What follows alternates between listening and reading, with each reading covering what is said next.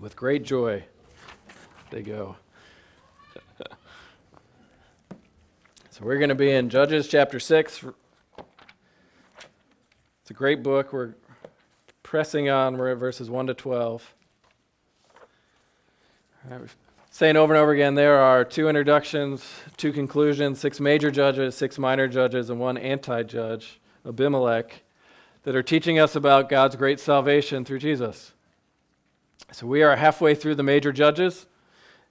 We've survived Othniel, Ehud, Deborah, and then the triple team of Deborah, Barak, and Jael. And we're going to start, the stories start to get longer as salvation requires, well, it gets more complex. You know, the chaos ensues, and so God's salvation becomes more surprising. And so we're going to look at Gideon today. And so let's read the beginning of this story, the setting in Judges chapter 6.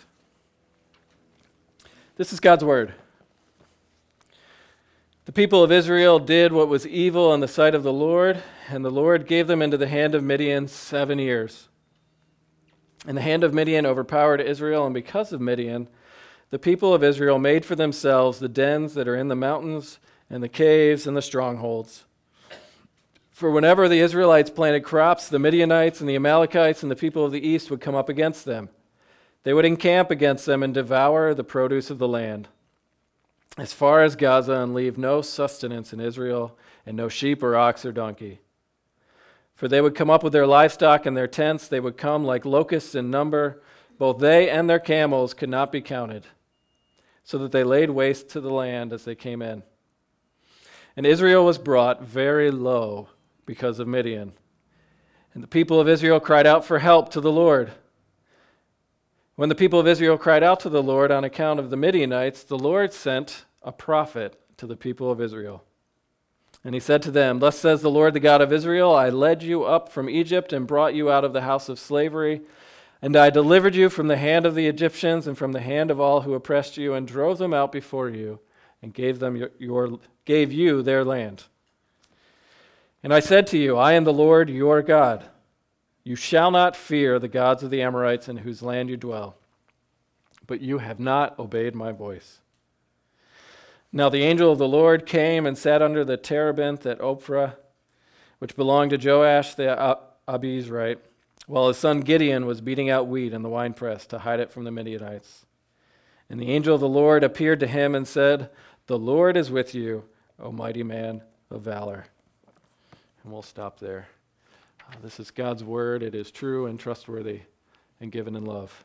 Let's pray.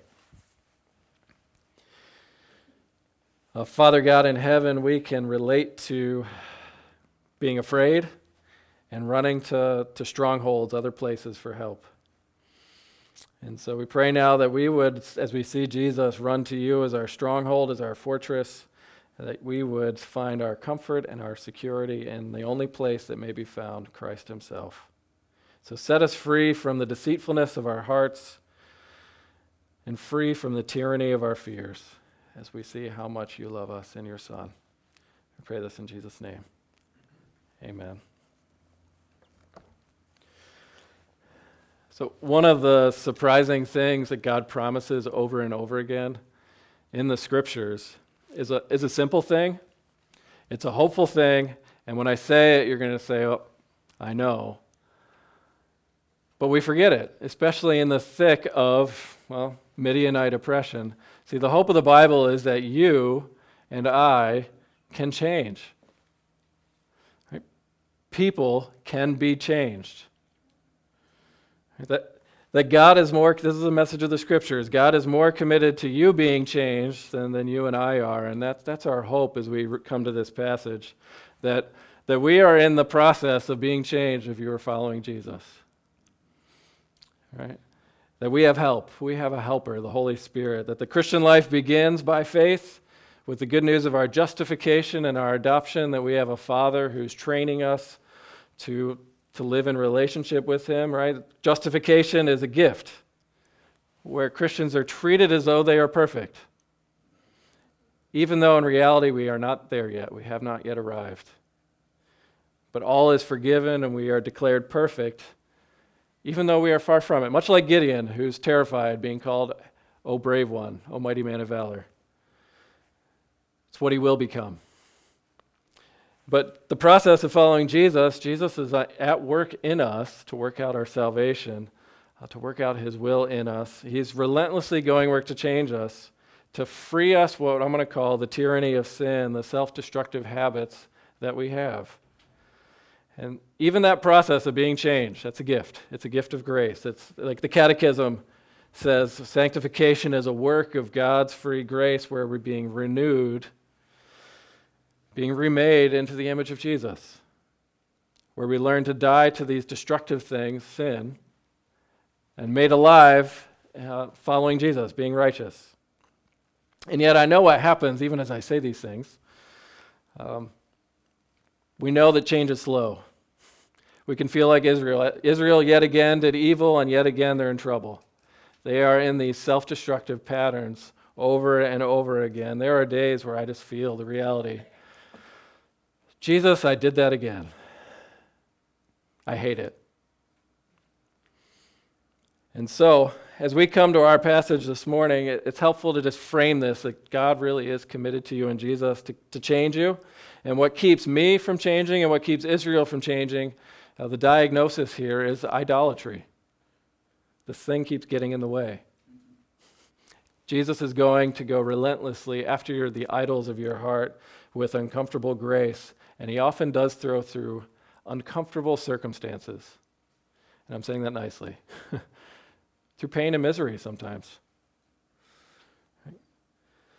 Paul Tripp is fond of saying, God will take you where you have not intended to go in order to produce in you what you can never do on your own. Where he's saying God will lead you through things that don't feel like good, but they are for your good. And so that's what we're going to look at here. God is at work to change Israel, to save them from themselves, and they are miserable and afraid, and they need help fighting their idolatry, and that's where Gideon steps in. And so what I want to do is it's going to help to look, as we understand the book and the Old Testament, how idolatry works and how it gets in the way of us changing. And so we're going to diagnose our fears this morning. That's point one. We're going to look at how idolatry and fear are connected, and then the grace that God gives for our fears. And so let's start with point number one, diagnosing our fears. If you look at Israel, they're miserable. They have created dens for themselves. They're living in the mountains, in the hills, in the caves, in the dens, in the strongholds, eking out a miserable existence. And the latest thorn in their side, by God's design, this is judgment trying to get their attention, are the Midianites. It's trying to lead them back into repentance.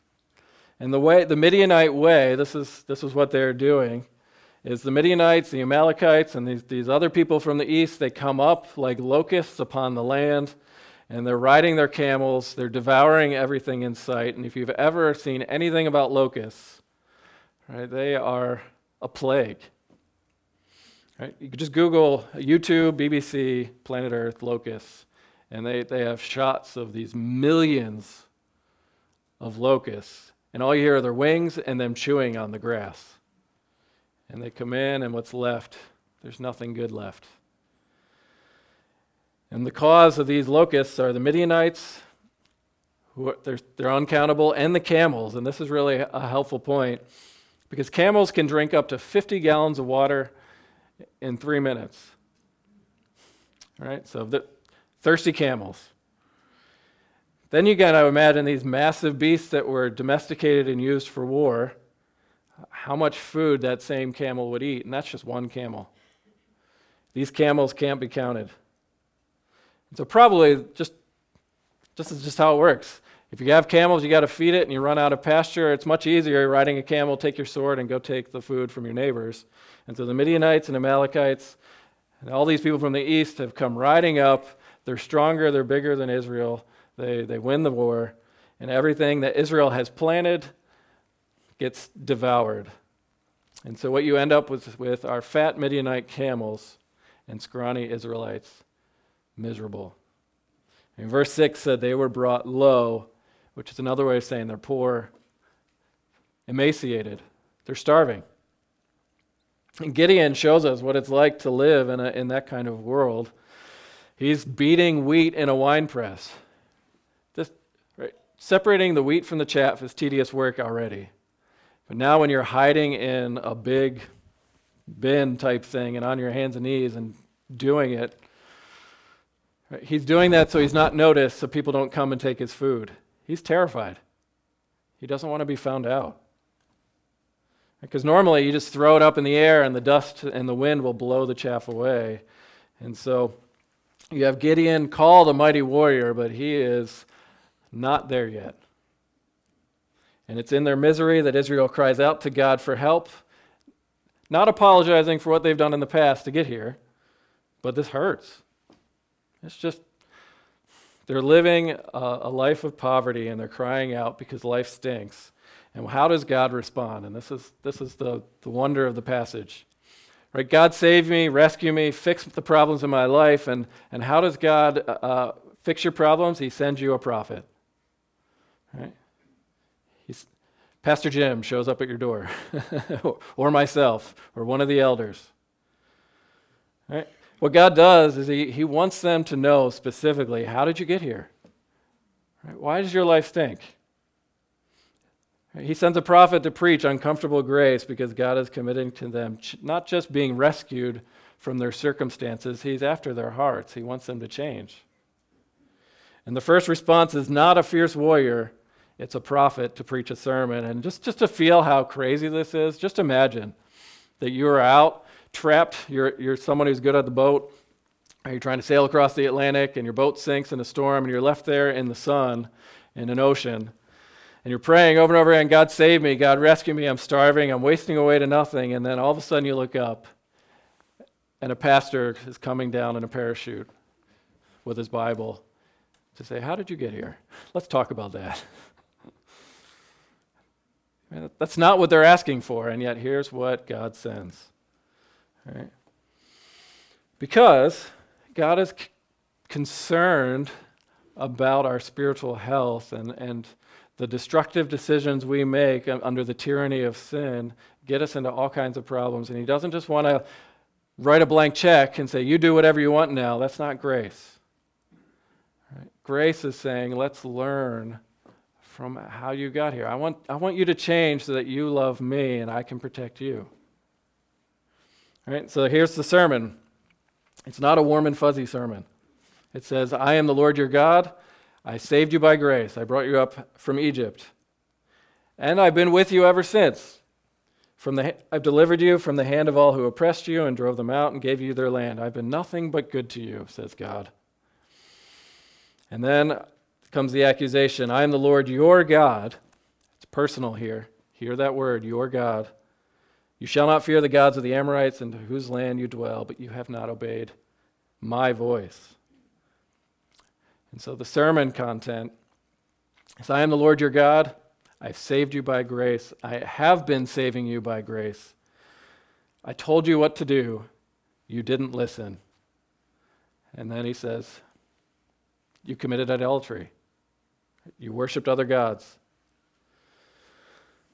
So, here's the deal. We're miserable, we're tired, we're sick, life is difficult. We want to be set free from our circumstances. God wants us to understand the way our sin fits into the picture.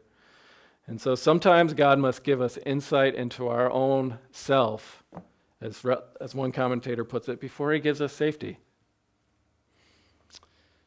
Like understanding God's way of holiness is more important than the absence of pain at times. We may want out of a bind, but God wants us to see our hearts, our idolatry.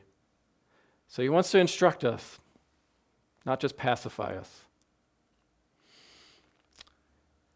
And this is uncomfortable grace, because that's not the first things we want to hear. All right.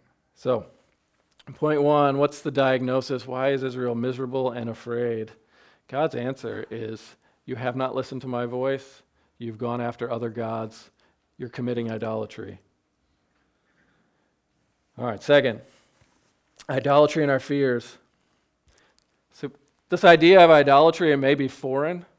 And It's just an Old Testament way. We are Westerners. It's always a cross-cultural experience. But the New Testament talks about idols too. Right? It's a counseling diagnosis as to what is wrong with every human being, that we have idols, things that we love more than God. But before I jump too far ahead, you probably have this question, especially if you are currently suffering. Right? Because it sounds like, coming here, right, Pastor, you're saying that my terrible circumstances and my sickness and my misery are all my fault. Right?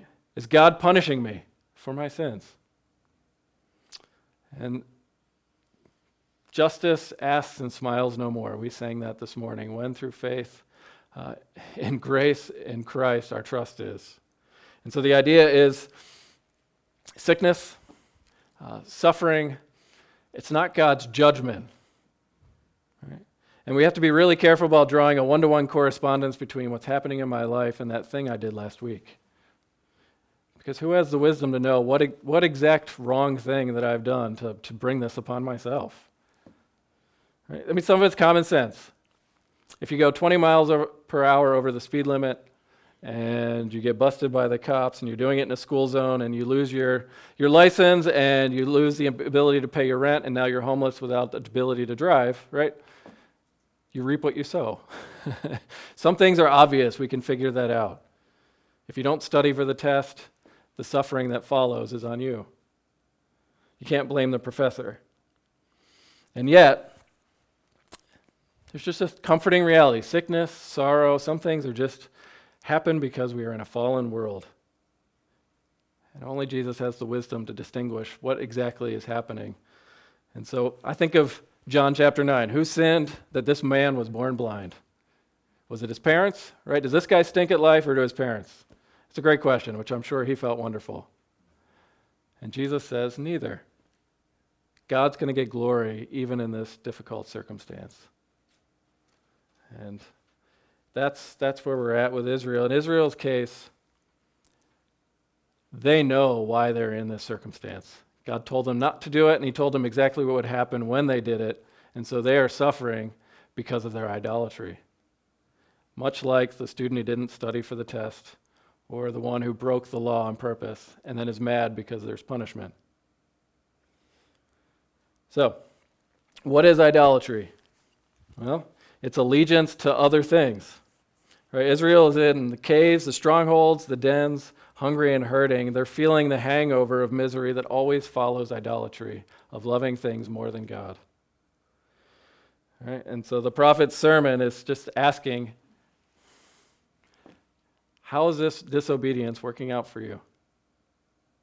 Right? So what is idolatry? Let's dig in. I've got 5 thoughts here. I'm going to try and be brief, but they're really helpful. It's the problem of God's people in the Old Testament and the New. Right? 1 John chapter 5, it ends with, little children, keep yourself from idols. Idolatry is in every human heart. It's a continual temptation. And so we think of idolatry as Westerners, as people literally bowing down to carved sculptures and praying to other invisible spiritual beings, and that does happen in some parts of the world. It doesn't happen as much in America. Right? So one of the definitions I find helpful, an idol is anything that is more important to you than God. Anything that, this is Tim Keller, he says, anything that absorbs your heart and imagination more than God, anything you seek to give you what only God can give. See, an idol is a God substitute. And so you think about where we've been in Judges. In Judges chapter 2, Israel is described, and their idolatry is described as spiritual adultery. So another way to think about idolatry is just a love problem. It's unhealthy, disordered love. I love things in this world too much, and it causes all kinds of problems in my life. Right? So an idol, anything more important than God. And we are infinitely creative at coming up with what those things are. Anything in all of creation. Second, idol worship is the Old Testament way of describing what the New Testament calls desires. The desires of the flesh. Right? over desires, the lusts of the flesh, the desires of the heart. There are these all-consuming and controlling desires in the New Testament, things that draw us away from our God. And so the Old Testament uses the term idolatry, worshiping other gods. It's the same idea. It helps connect the dots. All right, so I could put it this way. I'll keep it silly and simple, but I heard one guy say, I live for the New York Jets. His idol is the New York Jets, which is just a real bummer of an idol. But if you, yeah, right? They won the first Super Bowl, but if you tie yourself and all your emotional health and well-being to a sports team, you're going to live and die with how well and how poorly they're doing. It's the same thing with anything else in this world. If you tie your emotional health and well-being to what someone thinks of you, you're going to live and die with every word that comes out of their mouth. Right? Unhealthy desires, same idea. Third, idolatry is internal. Right? The Bible always points out that there's an internal and external side to our idolatry. In Ezekiel 14, it talks about human beings taking idols and literally putting them in their heart and setting that idol right in front of their face. And so they have this picture of, I love this thing and I'm always staring at it, but I love it because it's in my heart, and my heart is what controls me. And so you take something like Israel, they just wanted to be blessed, they wanted to be comfortable, they wanted to be safe, they wanted to be secure. And what they did is they went after the gods of the Amorites and say, you, come into my heart, I will worship you, I will love you, I'll give you all my time, my energy, my work, my labor, and in return, please bless me, keep me safe. And they just stared at it. It's everywhere they go. I mean, literally in Gideon's family, we're going to read next week, in their village, they have the idol right there. It's right next to them in the village. It's always seen. Idolatry is internal. Right? And so you can think about it this way. If all you do is worry about your health and well-being, if safety and security is your idol, right, you're miserable. It's going to lead to all kinds of thoughts about your health, about your retirement plan, about your comfort and security. I mean, it leads to constant anxiety. That's why we have this thing called helicopter parenting. I want my kids to be safe. It's a good thing. And then our kids go nuts because we won't leave them alone. Right? Scared of everything. Right? So, you know what idolatry does is we especially when it comes to fear, we just run around with those questions and say, what if I don't get what I want? Right? What are the what ifs in your life? And so you're getting the idea. Idolatry is about what we love too much. Israel went after the gods of the Amorites because they asked those gods, those idols, to do something that only Yahweh could do. And it happened because of something they loved, they were pursuing in the beginning.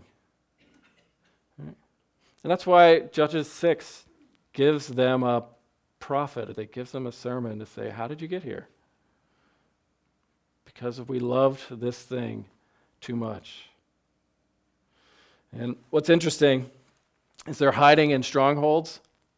They're running to these strongholds for protection. One of the self-descriptors in the Psalms of God is a stronghold. And so it's Psalm 18. It's this picture of them running to other places for 7 years, trying to fix the problem themselves, and it's not working because they're being ruled and controlled by these unhealthy desires. So, idolatry is this internal problem. What's gripping your imagination is probably where your idols are. Christians are not immune to these things. Right? Fourth, idolatry is a constant external temptation, and this is how Israel got in the mess because they're surrounded by people who don't believe like them, which should sound familiar. They had neighbors who didn't know the Lord. They had people who were nice and comfortable occasionally when they didn't get mad and oppress them. But they saw their neighbors being blessed. And we read in the beginning, they married their children. And so what happens is, just the way Israel lived, they lived their life surrounded by all these options of what to worship, and they couldn't say no. You know, the internal problem was a perfect matchmaker with all these external things, and it got them in trouble. And so what happens is we have these things we want, and as we walk around, it's like they're calling us by name. In Israel's case, it was literal gods. In our case, we have, just go to the mall. All these billboards calling you, promising, blessing. Right? John Bunyan had a great way to describe this in Pilgrim's Progress. He called it Vanity Fair. Following Jesus is hard, and what it's like is like you've been to the fair when people are trying to just bug the bejeepers out of you into spending all your money. And that's what it's like to live in this world, where you're being called, you're being seduced, you're being invited to come buy this thing. It'll change your life forever. Come take it, right? Buy it, and you will thrive. Right? If you have this dish soap, the commercials promise, your spouse will turn out beautiful. This vacation experience, this TV, this job, this spouse, then your life will be worth living. And in our case, Vanity Fair, it doesn't sound like the gods of the Amorites. It would probably be QVC, the mall, Amazon, Netflix, iPhones, all mixed up into this perfect cocktail alongside our desires to be not lonely and not suffering. And you can see Vanity Fair is a complicated place. The varieties, the idols on display that are shiny and beautiful, calling and demanding your attention are endless. Right? The human heart is an idol factory. Idolatry is tough. Right? This is where we live. Right? We live in a constant external battle, being assaulted daily by the false promises of what idols can do for us. And that's why Bunyan says, as Christians, he's writing to Christians, you have to let the kingdom of Jesus always be before you and believe steadfastly that Jesus is real, the things are invisible. Let nothing that is on this side of the other world get within you, and above all, look well to your own hearts and your own desires, because they're deceitful above all things and desperately wicked. So set your faces like a flint. You have all power in heaven and on earth on your side. Don't give in. Which sounds lovely, but it's easier said than done. And that's my fifth point here. Idolatry promises godlike blessing, but these other strongholds will leave you with Israel still scared and afraid. Right? This is a painful diagnosis to really get to know yourself, and I'm just giving you the big idea. But you got to ask, what are you choosing to run? Where do you choose to run to when you're afraid, when you're anxious? Right? Do you pull out the thing and start scrolling on social media? Do you open up a quart of ice cream? There's retail therapy. Right? It just feels good sometimes to have something new and exciting. Where's your pattern? What's your favorite cave to hide in? Because what happens is those are promising to do for you what only Jesus can do. Vanity Fair, it's just a vapor. That thrill will be there and then gone again the next day. All right. I can put it this, here's a modern day example. Here's this amazing video of Lady Gaga, the pop culture star. She gets anxious. You think of someone at the top who's achieved a name for herself. She's one of the most influential persons on our culture, publicly. And she talks about before one of her shows in Madison Square Gardens, it's sold out, and she said, I was in the worst mood on the way here. I get so worked up for these shows because I still feel like a loser in high school, where I have to pick myself up and tell myself I'm a superstar. And she goes out and feeds off the applause of her fans, only to have to repeat the process at the next show. See, the idols promise a feast, and they leave you starving. They don't deliver. So, how do you go to war with your idolatry? And this is the final point here, and it will lead us to the table. Grace in the midst of our fears. We've heard the diagnosis. The problem is idols, loving other things than God too much. But what God does, well, look at the sermon. Do you notice what's missing? Because the normal sermon in the Old Testament, right, we have judgment, We have accusation, right? You have the history of God's grace. I've been nothing but good to you. You got the reminder of God's commands. Here's what you were supposed to do. We have the accusation. You didn't listen to my voice. And this sermon just stops. That's the end. Usually there's a therefore you shall know I am the Lord when I smoke you and all my enemies. Judgment. Usually the Old Testament has, you didn't listen to my voice, therefore there is judgment coming your way. Justice would be to let Israel deal with the problem themselves because they've made clear they don't love God as he loves them. But the next thing you get in the story in verse 11 is an angel sitting under the tree getting ready to recruit Gideon to rescue them, promising to work out salvation and forgiveness while Israel is still God's enemies. Expecting judgment, Israel's given rescuing grace in the midst of the tyranny of their idolatry. Israel is dead in their trespasses and sins, but God, being rich in mercy, raises up Gideon, a new Moses figure, which we'll talk about next week. This is amazing. While actively engaged in spiritual idolatry and adultery, God rescues them. I mean, who would make up a God like this? Right? See, God's response to our fears and to our idolatry is the similar pattern. We have someone better than Gideon, a mighty warrior, Jesus. And what's fascinating as you come to the New Testament, Jesus is the only one who had the power, the strength, as he walked through the Vanity Fair, so to speak, tempted in every way we are, yet without sin. Idolatry had no hold on Jesus. Nor did he bow down at the altar of safety and security, even when life hurt. Right? Remember when Jesus was in the desert, he was baptized, he was told, God loves you, you are my son in whom I delight, my beloved son, and immediately the Spirit takes him into the desert to be tempted.